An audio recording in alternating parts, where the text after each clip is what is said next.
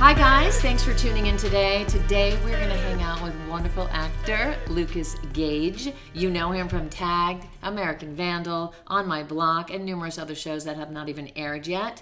I love working with this guy. He is dedicated, he's determined, he's focused, and he's pretty powerful in his choices, which you know that's what I'm all about as an acting coach. And so we're here to talk, and let's help you get inspired with your career as well. Welcome. Welcome. Thank you for having me. I love working with you. Oh, thank you, honey. I love working with you too. Okay, you know what I want to talk about today is the importance of the table read. Okay. Because a lot of actors don't know that when you get called, when you get a job, and the process of getting job is a whole big thing. But when you get to the table read, the importance of really, if it's a comedy, you better nail your comic moments. If it's a drama, you better nail your secrets and your sexuality and your dominance and determination. So let's talk about your first table read, or what has anything bad ever happened? Have you been one of those actors that have gotten fired from a table read? Has that occurred? Has that happened? Because guess what? That happens to a lot of people. Yes, I've been fired from a table read. Great way to start the podcast. I have been fired, and it was all because of eating crudité. What? Yeah. What happened? I got a little too confident, and I thought since I already booked the part that the part was mine, I didn't have to worry. When that is not the case. So when it was my scene coming up, I was in the middle of eating crudité and missed my cue in front of the whole studio and all the producers and everyone at the table read. And guess what they don't do? They don't say, hey, can we try it again? Can you stay focused? Can you make this adjustment? They just secretly talk behind your back and then you're fired. Yes. Did that happen? Yes, I think so. Did you get the call at the end of the day? Did you get the call right then? What happened? I got the call about 30 minutes after the table read. Yeah. So how did you, as you know, that probably hurts the ego a little bit to get fired from something, because anybody in the world, if you get fired, it just like crushes your heart just a little bit. But in life, you have to surge up and attack it again. So what did you do? Did you learn from it? Did you beat yourself up about it? How did you resurrect yourself from that experience? No, I think I didn't beat myself up, and I was younger at the time, and maybe now I would beat myself up more, but I think I either turned it into I can give up, or I could make this into a ferocious determination to get a better job that's going to show them what a mistake that they okay, good. So you became more what? Aggressive? More, like I like to say, courteously aggressive. More determined. More determined, yeah. More determined, I think that you can turn any failure into just trying to prove someone wrong. I get kind of competitive, and I use that failure to help me. I'm a competitive person too, and competitive is good in a healthy way. Yeah. If you're competitive with yourself to push forward, there is nothing wrong with it. Right. So tell us about American Vandal. Was that fun? American Vandal was it great? was so much fun. Yes, tell us. So much fun. Even the auditioning process was one of the most fun I've ever had auditioning. There was improv. There was just tell us your life story, make a scene up about a girlfriend and a dog, and I had to go off of that. Oh, that's great. It was great. And the casting director is my favorite in town. Her name is Wendy O'Brien. Ooh, I love Wendy. We love Wendy O'Brien. Oh, special shout out. Sorry. I love her. She just the minute I walk into that office every single time, I know it's going to be fun. You know what? Let me just segue right there, because casting directors do not get as much praise as they really are so deserving to get from actors. When you see award shows, people always forget to thank the casting director, and what you've done just now to thank her is very special, because I do a shout out to casting directors who work so hard to find the right actor for the role, and to thank them is very, very, very important. Of course, I wouldn't be on the show without her. So great. Yeah. So what did you like about being on the show?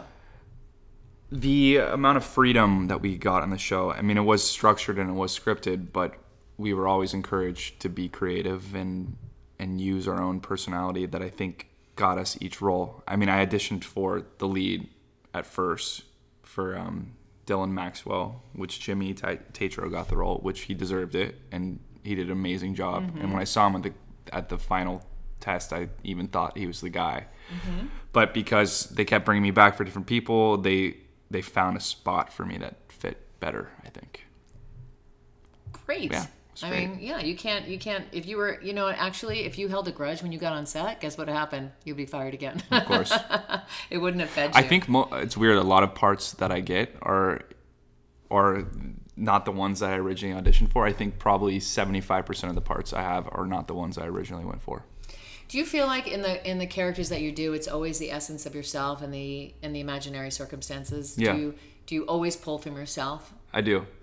I listen to actors saying stuff like I transformed and I lost myself in that character. And I personally, not to say that's wrong, I don't know their process, but I've never experienced that. I always find that it's a version of myself that I'm finding of myself in these circumstances. But there are other actors who just don't even use themselves. Yeah.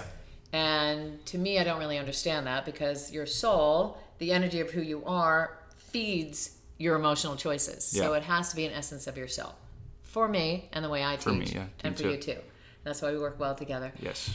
Let's talk about nerves. Because you've been on a lot of shows. Have you ever had an audition where your nerves kicked in and you sort of had that mental blackout and you're like, what is going on right now? Your voice, what happens to you? Because sometimes people's hands get shaky. Sometimes people go into that tunnel and you can't see or hear anything. What happens to you, and has it happened to you? Oh, yeah. It's happened to me a lot. And I think I just realized that if I'm nervous, it's because I'm excited, and I don't like it if I'm not nervous. Right. It probably means that I'm not excited to go in for the role.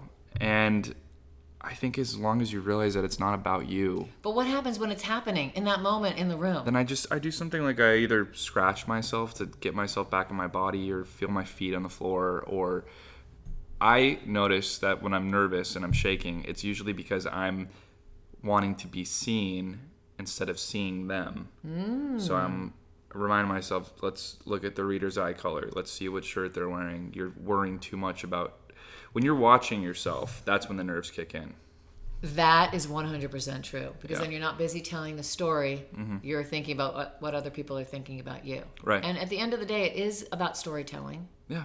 And if you're telling that clear-cut story with a beginning, middle, and end, then the nerves can't get in there. So when it does happen, so you scratch yourself, you breathe, you do a little laugh, you make a self-deprecating comment. Have you ever not taken care of yourself and just froze the audition? And I try you're not human, to. so. Yeah, I think it happens still. You still have those mistakes, but I try not to freeze. I try to get through it, or I'll internally repeat what line that the reader gave me. That kind of helps me just like deepen my listening and ground it.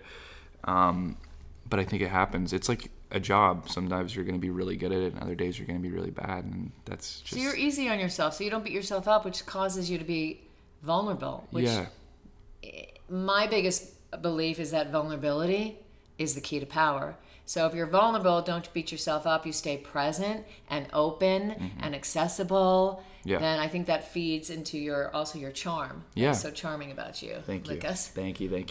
Well, I think the mistakes can be sometimes the best part of an audition. Sometimes you can make them really amazing, and it really shows you. It shows How that do you you're do human. that, though? People out there that other actors want to know, how do you do that? Because these actors listening are like, yes, I froze, I didn't take care of myself, and I ruined that audition. How? Give us 3 things that you do right now. I'm putting you on the spot. I think, for example, I'll give one that comes to mind. I remember I was so frozen and nervous for a test that they asked me my name and the character's name, and I forgot my own name and the character's name.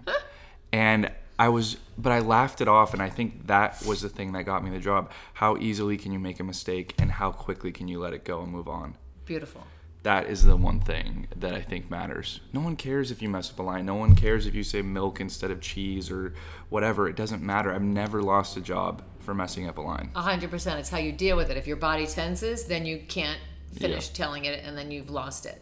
But if you laugh, I think that's one of the best things possible. Laughing. Tell us about a test deal. What happens in that room? It's really scary. But a lot of actors don't know. So you have the process. You have the first call. You have the second call. You have possibly a third call, and then you have a test. Yeah. Usually you start with a pre-read, and then go to the producers, and then from the producers you go to the studio, to the network, and basically you talk about how much money you would make before going in. And But then your team deals with that. Yes. Team deals with That's that. not the scary part. The scary part is No. going into the room. So what's the room like that's different? I mean, it is different, but it isn't different at the same time. Okay.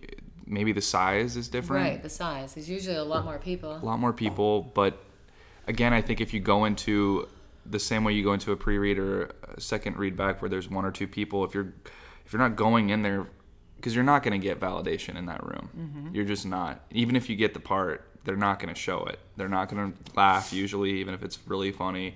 They're going to give you nothing. So if you go in there the same way that you would go in for a regular audition and knowing that the validation and feeling like you did your job is going to come from you and not from them, then I think you're fine. Do you start with a full opening moment before you start, just to feel grounded and understand the circumstances at hand?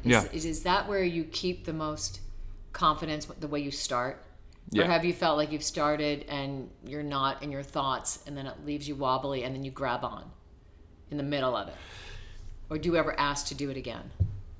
I try not to ask to do it again. I try to grab on if I feel myself checking out, but I feel I do start with the first couple of moments. Thoughts checking in. And I think a good tip to give all actors is try not to start with dialogue whenever possible, even if you do have the first line. A thought or a behavior? A thought or behavior goes a long way. So try not to just jump to dialogue.